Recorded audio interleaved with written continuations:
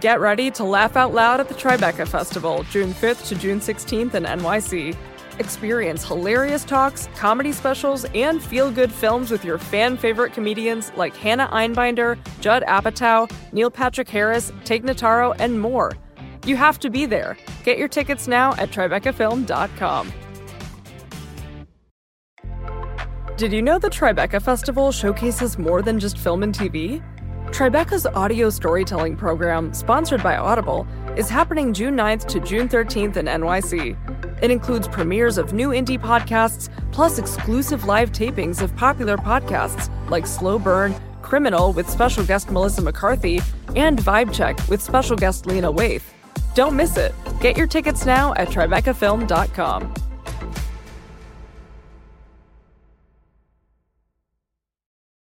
Hi, this is Sean Illing, regular host of Vox Conversations. Today's episode is a taping of a live event before a virtual audience Vox hosted in honor of Juneteenth, the June 19th holiday celebrating the emancipation of the enslaved in the United States. My colleague Fabiola Cineas was host of the event, and without further ado, here she is.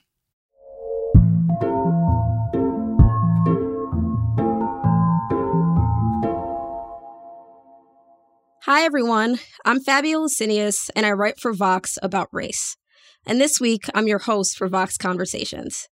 I think a lot about whether America can ever actually be an anti-racist country. There was the murder of a half-dozen Asian women in a shooting rampage earlier this year, and recently, attention is being drawn to the practice of race norming through the NFL. The idea that Black NFL players have lower cognitive functioning than their white peers. It feels like every day now I learn about a new atrocity committed by American institutions and citizens against people of color. In 2020, with the pandemic freshly upon us, and following the police killings of Breonna Taylor and George Floyd, many Americans took to the streets in protests for months. They said enough is enough and that Black Lives Matter. White people in particular pledged to be better and do better. Many started on anti-racism journeys to better understand how racism is embedded in this country's institutions, laws, and policies. They set out to look inward and figure out how they enable racism and what they can do to actively fight it. Now, more than a year since the start of the reckoning, I want to know, how can we even begin to evaluate the progress we've made? Is anti-racism in the U.S. too lofty or maybe too out of reach? Can America ever be the country it says it is? So here to help me work through all of this is Ibram X. Kendi. He's a professor in the humanities at Boston University and the founding director of the BU Center for Anti-Racist Research. Time named him one of the most influential people in the world in 2020. Dr. Kendi is the historian and author who recently popularized anti-racism through his 2019 book, How to Be an Anti-Racist. He's the thinker who so many people turned to for answers last year when they wanted to challenge themselves and the country.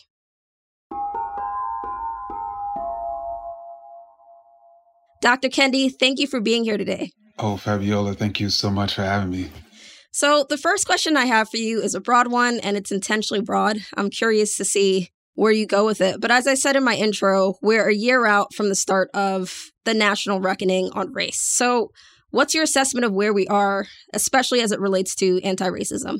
So I think my assessment is largely historical. And what I mean by that is what is happening now a year later, a year after people all over the country were demonstrating against police violence and racism, a year after upwards of 3/4 of Americans, according to one poll, were stating that racism not only exists, but it was a big problem.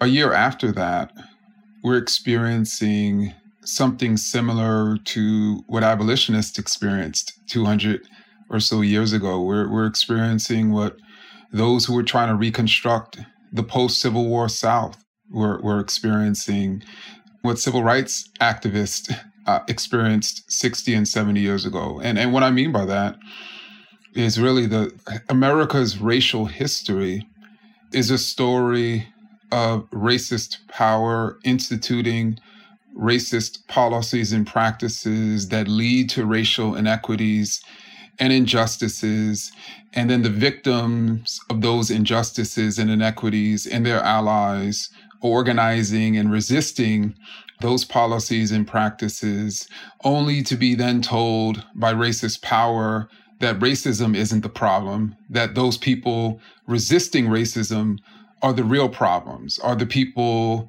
as being told now, that are dividing this country, that are creating sort of problems. And so we're in a moment now in which the people speaking out against racism are being cast as the problem, as opposed to racism itself. And how does that make you feel when you think about this broader vision of anti-racism? Does it make you feel like we're actually on a path to anti-racism when Black people and the people resisting racism are the ones who are basically being blamed for the country's problems? So I think there are two ways to think about it. So I think that for 30 years, abolitionists in Boston and other sort of states were considered the problem, were considered America's problem. But in many ways, they were continuously and steadily, whether Black or white, whether enslaved or free, pushing up against this sort of Goliath of slavery. And the more they pushed, the more the destruction or sort of the counter sort of revolution or the backlash, as some people call it, came. So for me, the more we resist, the more the forces of racism resist back. And so I'm actually not surprised that the resistance against anti-racism is so fierce, because there is a governing majority of Americans now, and there may have never been such a sort of a governing majority that recognize racism, as a big problem. Now, are we moving to actually eliminate it is a completely different question. Right. So that's my question. Like, it feels like this pendulum swing. The second we make progress, we get pushed back. More progress again, we get pushed back. Like, where do we get to a moment where we stop doing these kinds of dramatic swings away from the progress that we're trying to seek? I think it will likely be that there will be individuals who have platforms who are screaming to the American people that the problem are those Black people as opposed to racism.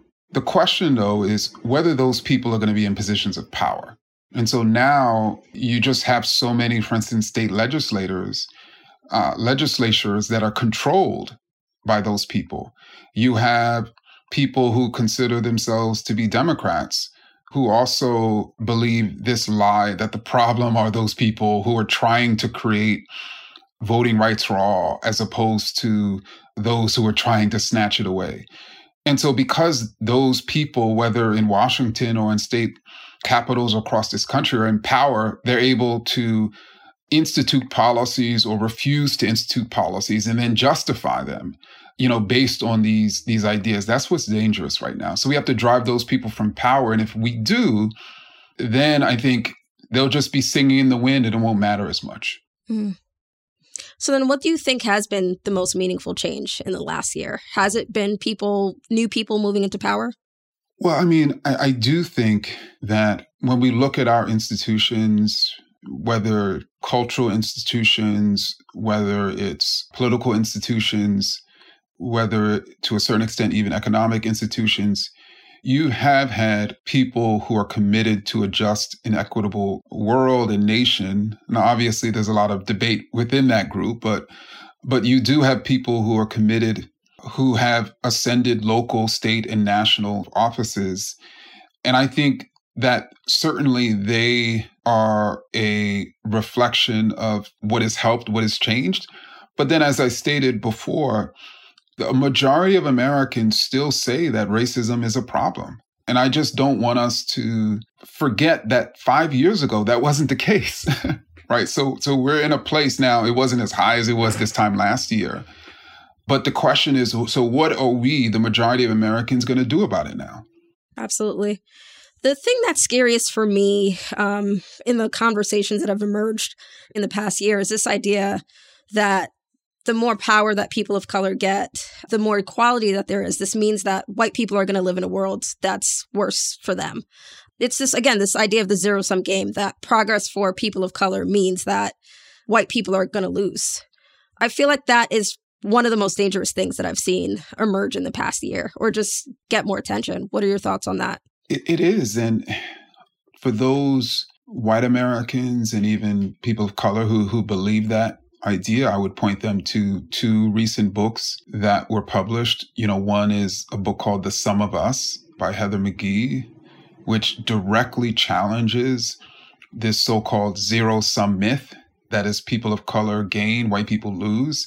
And indeed, studies have shown historically and even currently that as we institute anti-racist policies, we all benefit. The vast majority of Americans benefit. As we've instituted racist policies, or as we have not protected those Black people who were being preyed upon by lending packages before the Great Recession, which then allowed those predatory loans to pervade the entire system and thereby take down white homeowners, because we did not care about those lives who were Black, who were being lost at the end of April last year from COVID-19, which then allowed people to be like, oh, it's not a big deal if we open states back up, which then led to more and more white people dying, as well as people of color.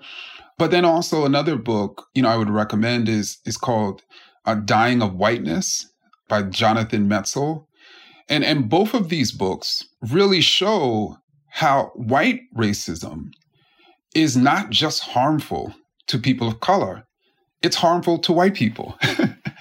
That anti-racism is not just beneficial for people of color, it's beneficial to the majority of white Americans. And I mean, we can go all the way back to whether we're talking about the slaveholding era, where white slaveholders not just sapped the wealth of enslaved people of color, but the vast majority of people who lived in the South by the time of Civil War were non-slaveholding, largely poor whites, whose poverty was directly related to the riches of racist white slaveholders. And we can go all the way up to today to people like Donald Trump. So I want to talk about the word reckoning itself. As a reporter, I really struggle with it, because when I think of reckoning, I'm like, this is a moment where we're looking in the mirror. There's a big judgment, an evaluation where we're like, who are we? What do we want to be? So I think that term got used so quickly. And I use it all the time in my writing. But then when I actually think about it, I'm like, was there actually a reckoning in the last year? And some examples that give me pause are just like, a week ago, we saw Amy Cooper file a lawsuit against her previous employer, basically saying they fired her. It was wrong to do that. She still believes that what she did when she called the cops on Christian Cooper was not racially motivated, as she says. We have our Vice President Kamala Harris being asked whether America is a racist country. And she's saying it's not a racist country in response to what Tim Scott said. By the time the Chauvin trial took place, 229 Black people had died at the hands of the police. And I believe the New York Times had a stat where every single day of the trial, on average, 3 Black people were killed at the hands of the police. So how can we call what happened a reckoning when we just have these scary facts? And I do also hear what you're saying about just poll numbers, right? More people believing that racism is an issue. But what do you think about this idea that we experience and maybe are still experiencing a reckoning? So I think that even though the term woke is now been made into a pejorative sort of term, even by people especially by people not just in the right, but the center and even sometimes the left, I think it may be better to sort of frame it as a racial awakening. But just like you and I, when we woke up this morning, that doesn't mean we got out of bed and did something, right? So just because you are awake, or you can potentially see racism, or you can see, for instance, that what happened to George Floyd in that video is privately happening all over this country, just because you can see that now doesn't necessarily mean you're going to support the policies and practices and people who are fighting to eliminate that racist violence, who are fighting to eliminate those racist policies. And so I think that's where we're at, in which people are awake, but there does not seem to be a commanding majority of people who are willing to support the types of policies that would allow us to eliminate what people see. So let's take a quick break. But when we're back, Ibram X. Kendi's work, How to Be an Anti-Racist, got a lot of attention and interest in the wake of the 2020 Black Lives Matter protests. And more recently, his ideas have been lumped in with the really messy and often incoherent conversations around teaching critical race theory. But when Dr. Kendi uses terms like racist and anti-racist, what does he really mean? That's after the break.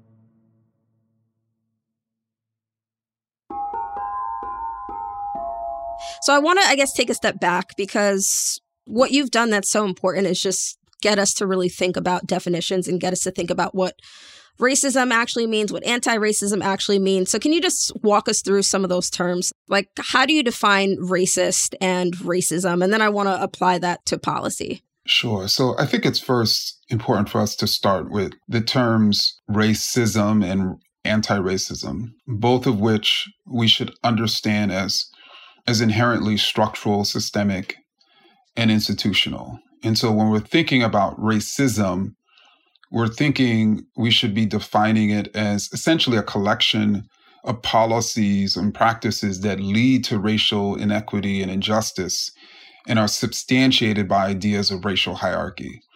And anti-racism is the very opposite, is, a collection of policies and practices that lead to racial equity and justice and are substantiated by ideas of racial equality. In other words, there's equity between the groups, meaning people are both dying at low rates from COVID-19, and people don't think that that's a problem because they don't think that there's something wrong or right about any racial group. And then the question for the individual within this structure, system, or institution is, what am I being in any given moment? Am I challenging or upholding the structure of racism? And when we as individuals are upholding the structure of racism through what we're doing or even not doing, we're being racist. When we are challenging that structure of racism, we're being anti-racist. And you also promote the idea that it's not this fixed thing. So I can't look at Donald Trump and just be like, can I look at Donald Trump and just be like, this guy is racist? That's a hard one. But no, and seriously, I would say that, yes, based on my research, people historically and currently, there are people who express both racist and anti-racist ideas. Depending on the issue, they'll support racist or anti-racist policies. So you're talking about an individual who holds both racist and anti-racist ideas. So how do you essentialize that person as racist or anti-racist? You're talking about a person who, when it comes to healthcare, they support Medicare for all and eliminating disparities in insurance rates. But when it comes to police violence, they support increasing funding for the police. And so how do you essentialize that person as fixed as a racist or anti-racist? But what you can say is, when they're saying Black people are lazy, they're being racist. When they're supporting policies that roll back or stop climate change, which is disproportionately harming the global South, they're being anti-racist. Yeah, I feel like this understanding of racist and anti-racist also is, forcing us to not think of the term racist as a pejorative. So like the first piece that I ever wrote about Donald Trump back in like early 2017, the headline that I wanted to throw on it, the headline that actually was thrown on it was "Repeat after me, Donald Trump is racist."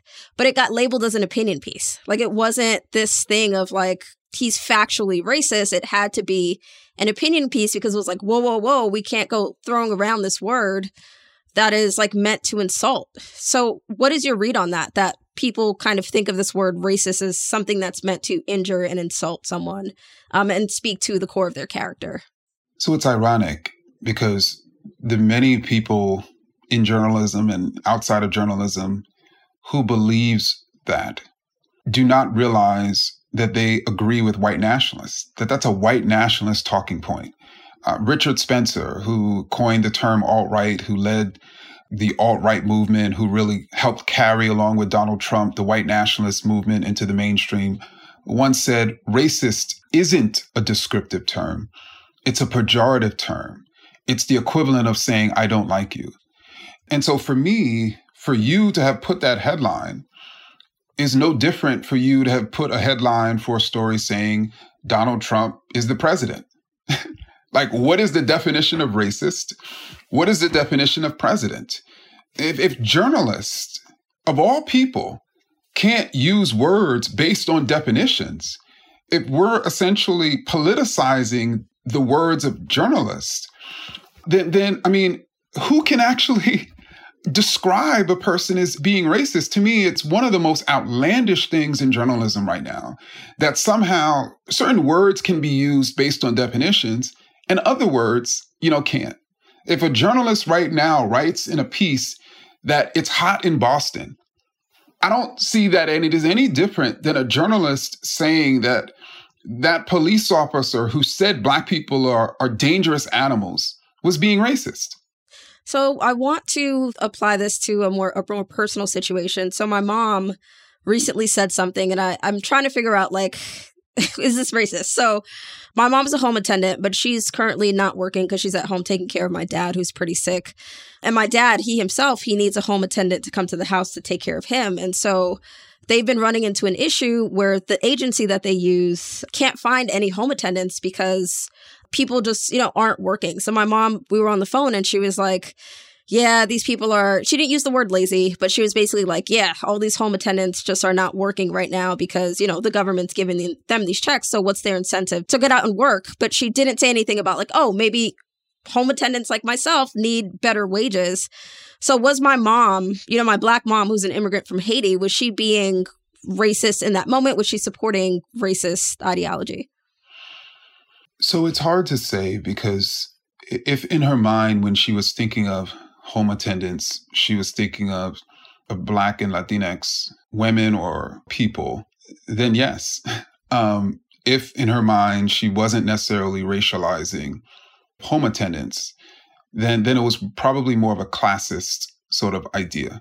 So it's sort of hard to tell. But again, I think most people, when they think of home attendants, and the overwhelming majority of home attendants are women, particularly of color. And then we're having this debate about people, largely people of color, who work in these types of positions, as to why they are not heading back to work. It's either because there's something wrong with them, they're lazy, they prefer welfare from the government now over work, or the wages are low. Yeah. So was my mom supporting structural inequality in that moment? If she was specifically thinking about Black and brown women? Yes. Because then I'm like trying to, understand the connection then. And you say that these ideas give birth to the policies, or is it the policies that kind of force people to have these kinds of ideas? So what happens is, if you, for instance, are an elected official who is refusing to, let's say, support policies that provide basic income for people, which then allows people to be more flexible in the jobs that they choose, which allow people to go after more higher wage earning jobs, then you're going to turn around in this moment and say, the reason why people are not filling positions is because they're so lazy and is because they don't want to work. So you're going to justify your inaction against structural inequality by blaming the people. And then regular folks, my mother, your mother, other people's mothers, are going to consume those ideas and then believe that the problem are those women of color, as opposed to those elected officials who are pushing that narrative. So I'm trying to think about the word racist and whether this redefinition, just redefining it, does it kind of take power away from the word? Or is that what you are trying to do? It depends on what you mean by power. So if you mean by power that almost like a word is almost like a slap in the face to a person, then yes. Mm-hmm. If you mean power in the sense that, it's a powerful word. So for instance, if I go to the doctor today and that doctor says that I have, a stomach ache, that's one thing. But if a doctor says to me I have cancer, That's a much more powerful thing to describe me. And so if you're saying that, then I'd say, no, I'm not taking any power away. To me, whenever someone is being racist and thereby not resisting structural racism because they think the people are the problem as opposed to racist power and policy, it's a major problem in our society. And they, are being problematic as opposed to the people they're problematizing. Mm. Something else I've been thinking a lot about is just the industry that's popped up around anti-racism and just thinking about the books. Like, so many people brought anti-racism books last year, and that's the umbrella that I throw it under, to the point that like bookstores couldn't keep up at all. And when that happened, I think a lot of people of color were like, dang, white people can just like sit and read a book while we're out here just struggling. And they can kind of pat themselves on the back and say like, oh, I went to a Kendi talk. I read Kendi's book. Like, look at me. I'm doing what's right. How do we measure that these clubs are working, that these books are working, that these discussions are actually working? That's a hard question because, as you know, the effects of books is not something we can measure as precisely as like the effects of a policy, let's say. Whether a person just buys a book and doesn't read it, whether a person reads it but only reads parts of it, whether a person reads all of it but reads all of it without an open mind, or reads it with an open mind and starts thinking differently about themselves, but then by the end of the summer, you have Donald Trump and others, because they're sort of fragile, it's still new. And you have Donald Trump and others saying, no, you shouldn't be thinking of yourself and you shouldn't be trying to change yourself. Those people are destroying this country with that defund the police stuff. And then you sort of don't know what to think, or you flip back over. What happened to people it's hard to say. But what I will say is it's probably, all of the above, right? Depending on, different people. But what I do appreciate, and I can say this as an author, is to be in this writing community. There are incredible journalists, like yourself, and people who are writing books on so many different aspects of racism. And these are extremely powerful books. So anyone who is serious, about transforming themselves or understanding, racism can pick up a book by Keeanga-Yamahtta Taylor or Imani Perry or Eddie Glaude, or Clint Smith's sort of recent book, or Elizabeth Hinton, and really begin to understand racism historically, or currently. And that's our job as authors, I think, to provide the reading material for people who are serious. What they do after that, it's hard for us to really measure that. Mm-hmm. Yeah. Do you think that it's mostly hope that drives you? Right? Like the fact that we don't know that it's actually like working. Is it hope and this idea that we can eventually achieve this anti-racist society? Is that what keeps pushing you to write and talk about this? I think so, at an individual and institutional level. At an individual level, I think through studying not only sort of structural racism, but the individuals operating within this structure, I was able to see people changing. And I think seeing people change, whether it's, Derek Black, who's the son of Don Black, who created Stormfront, who has went from the sort of heir apparent to the white nationalist movement as someone right now who's striving to be anti-racist, or whether it's people like even W.B. Du Bois, who transformed tremendously over the course of his life, particularly his notions of sort of gender, class, and culture. Mm-hmm. Or, even somebody who's hasn't had to change because they just came out of the sort of womb woke, like Angela Davis. I think seeing people change or seeing people be strong in the midst of 5 decades of storms, in the case of Davis, in terms of being in the public light, just gives me hope that people can change or people can be forthright. And then seeing what we have done, what we have changed, what we have eliminated in history, the things we've done, especially as Black folks, the impossible we've achieved so many times, it gives me hope. Yeah. So I'm thinking about that kind of world. I think sometimes I try to picture that anti-racist utopia and just like what would be in it. So for you, what would an anti-racist America actually look like? And I to narrow that down, want you to apply it to like our coronavirus response. Like what would an anti-racist America have done instead of what we did last year if this were an anti-racist country? Wow. So I think first, if we were an anti-racist country, then people of color would not be disproportionately in positions of what were called essential workers.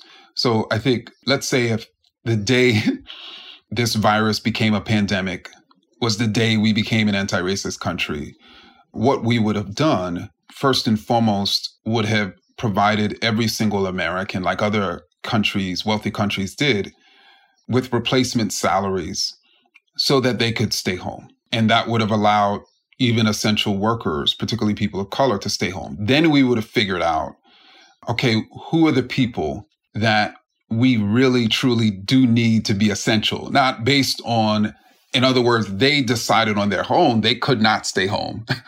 But we decided as a nation, we needed them in order to survive, as people. And we would have ensured that the burden of those essential workers would not have fallen on people of color, particularly women of color. We would have also not only worn masks universally and ensured that that was happening, but we would have also figured out a way to ensure that the people who still had to work and who had children, that we worked out childcare. Because obviously so many people, particularly women, but even some men, they struggled to even work from home when they could have because of childcare responsibilities. And again, that burden, really fell on women of color. And then in addition to that, we would have built Trauma One centers in every community in the country so that there would not have been trauma deserts. We would have universalized access to health care. In other words, immediately instituted Medicare for all. We would have had a radical sort of response to polluted neighborhoods. And we would have specifically recognized that people who live in polluted neighborhoods have higher levels of pre-existing conditions, which makes them extra vulnerable to coronavirus deaths. And we would have targeted our resources, particularly public health resources, to those people to prevent them from dying. I can go on and on, but let me stop there. I also want to say, I think something that hurt the most at the beginning of the pandemic was just the lack of data and information. So leading a research center, it was like the fact that we did not know for a while just how deadly the coronavirus was for communities of color. That to me was like one of the first areas that spoke to how behind we were in terms of recognizing our failure to be anti-racist. I agree, Fabiola, and it really speaks to how behind my answer was, because that probably should have been the first thing that I stated, that indeed we would have been collecting in a standardized fashion data on people who were taking tests, who were being infected, who were being hospitalized, who obviously were dying, not just in terms of their race, and obviously class and gender and sexual orientation and ability, but also their status as whether they're homeless or not, whether they're incarcerated, whether they're immigrant, their home country. We would have had as much data as possible to understand where the hotspots are, not just in terms of the cities or the neighborhoods, but in terms of the groups of people. So we have a couple of minutes before I'm going to turn to questions from the audience. So what I want to ask you before I do that is just, how are you doing? Like, how has 2020 changed your thinking on anti-racism? And just also, like, how exhausted are you? So, it has been exhausting. But at the same time, I have just tried to remain focused on constructing and creating, and producing and building. And it's hard to do that, especially this sort of vitriol that's sort of coming my way, and even watching people who I admire, like Nikole Hannah-Jones, being sort of viciously attacked and even her career threatened, and, critical race scholars like Kimberly Crenshaw being attacked, race journalists who cover race being perceived as partisan or subjective. I mean, it's hard to see that and to not want to spend all my time attacking back and defending. But then I remember that why this is happening. This is happening because this is what happens when we move forward and create more equity and justice. Great.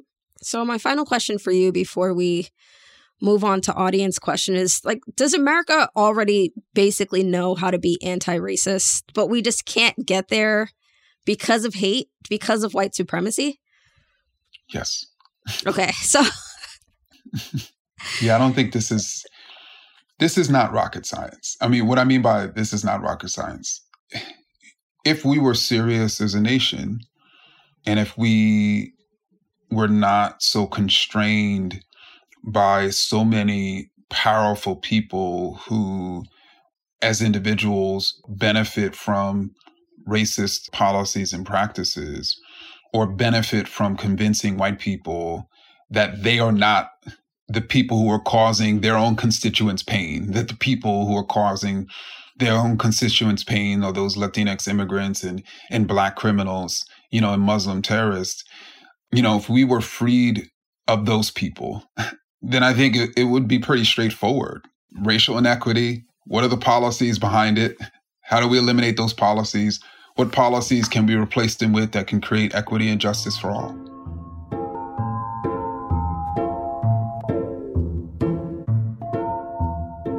Okay, we're going to take one more short break, but when we come back, the audience had the chance to pose questions for Ibram X. Kendi. Many wanted to ask him about the workplace. So in his own professional life, has Dr. Kendi ever actually seen anti-racism? We'll find out after the break.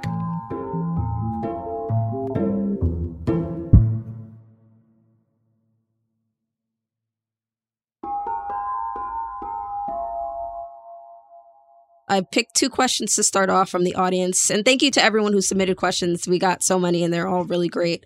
But Muriel wants to know, have you ever worked in an anti-racist environment, and what made it anti-racist? So I would say no.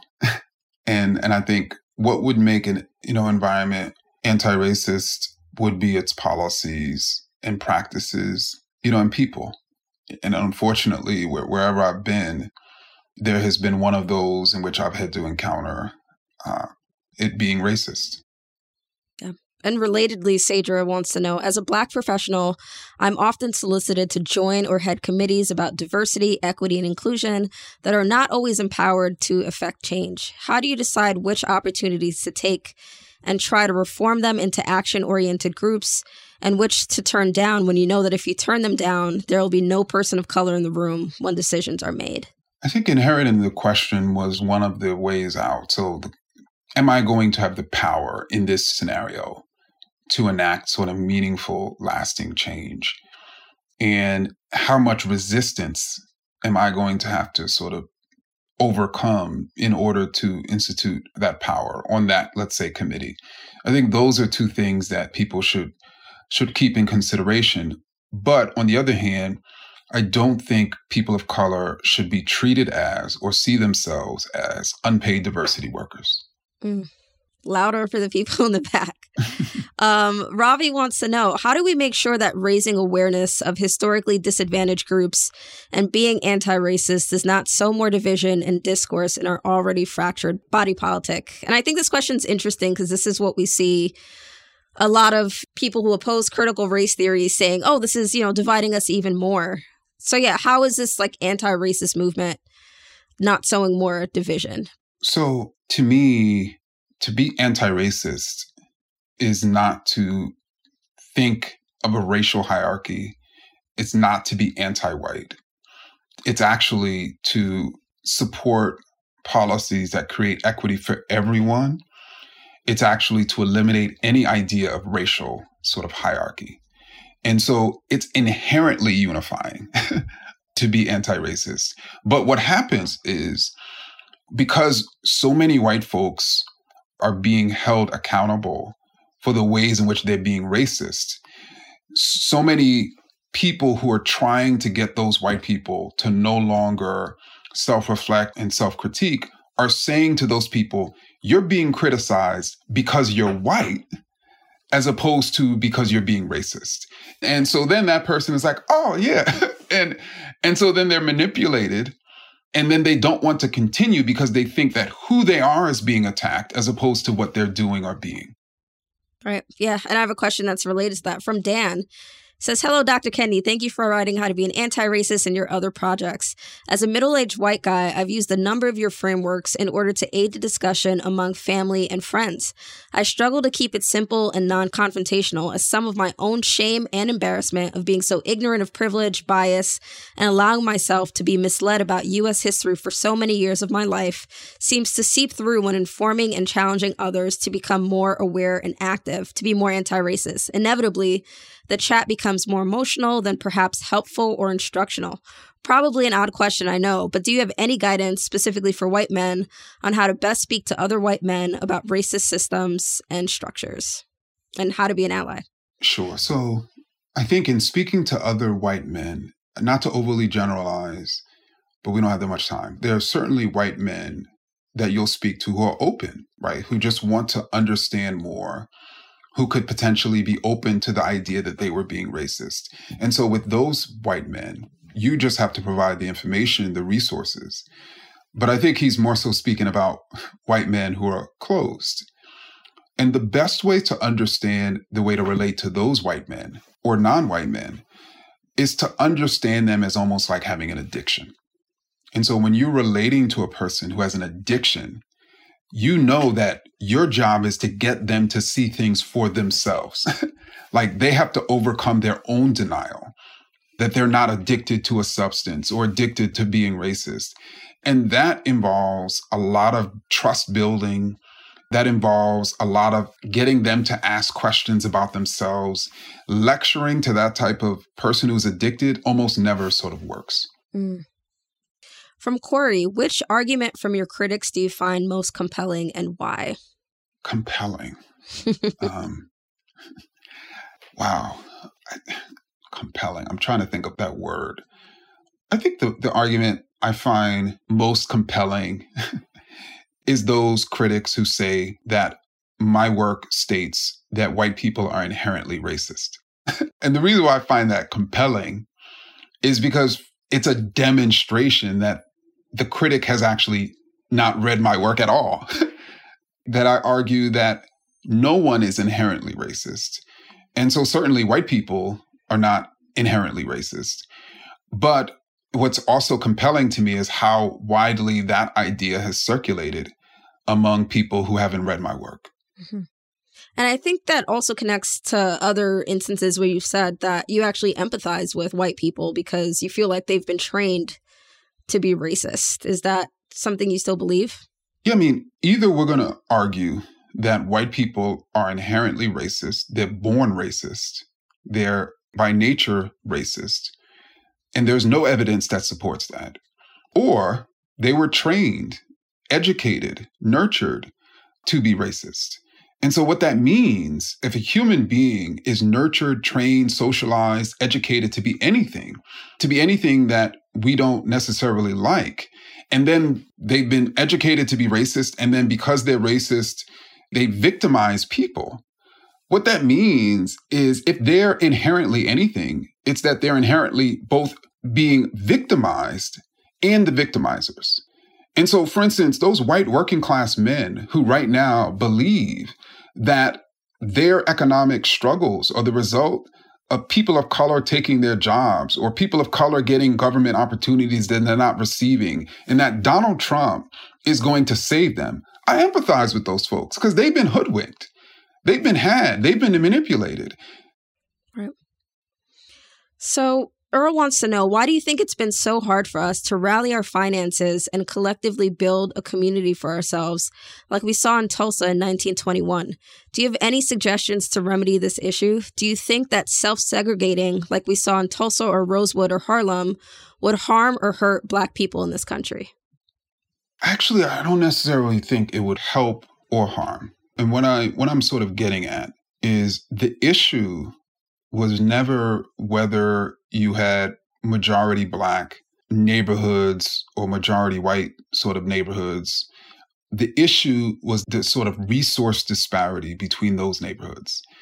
And then what I would also say, I do think it would hurt if, Black people decided that they were going to create all Black neighborhoods where nobody Black would be let in.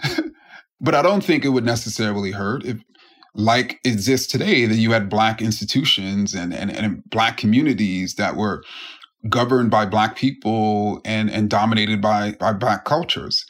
The problem is those spaces are typically exploited and drained of resources and then considered to be bad because they're Black, while white spaces are defended, are sort of privileged with resources, and then considered good because they're white. All right, I have one more question for you from the audience, and this is from Terry. So Juneteenth is coming up, and Terry wants to know, do you think that Juneteenth's more widespread celebration indicates that the country is moving toward a more inclusive future? And how do you feel about that? I think for some people, because I think particularly because of the 1619 Project, I think you have more and more Americans who are really beginning to reckon with American slavery or, American enslavement. And Juneteenth, of course, becomes a place where we can all really reckon and remember.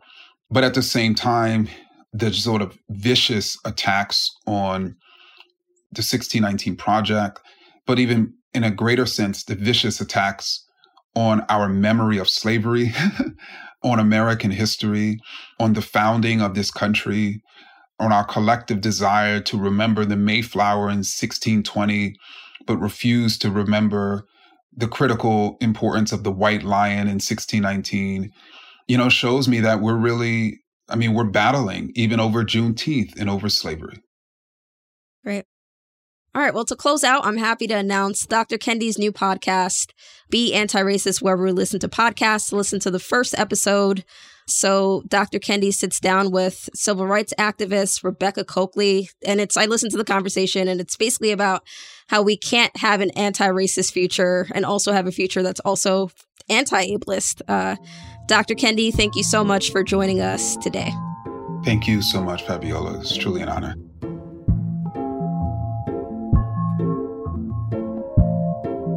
Ibram X. Kendi is the host of the newly released podcast, Be Anti-Racist, featuring weekly conversations with notable guests on how to build a just and equitable world.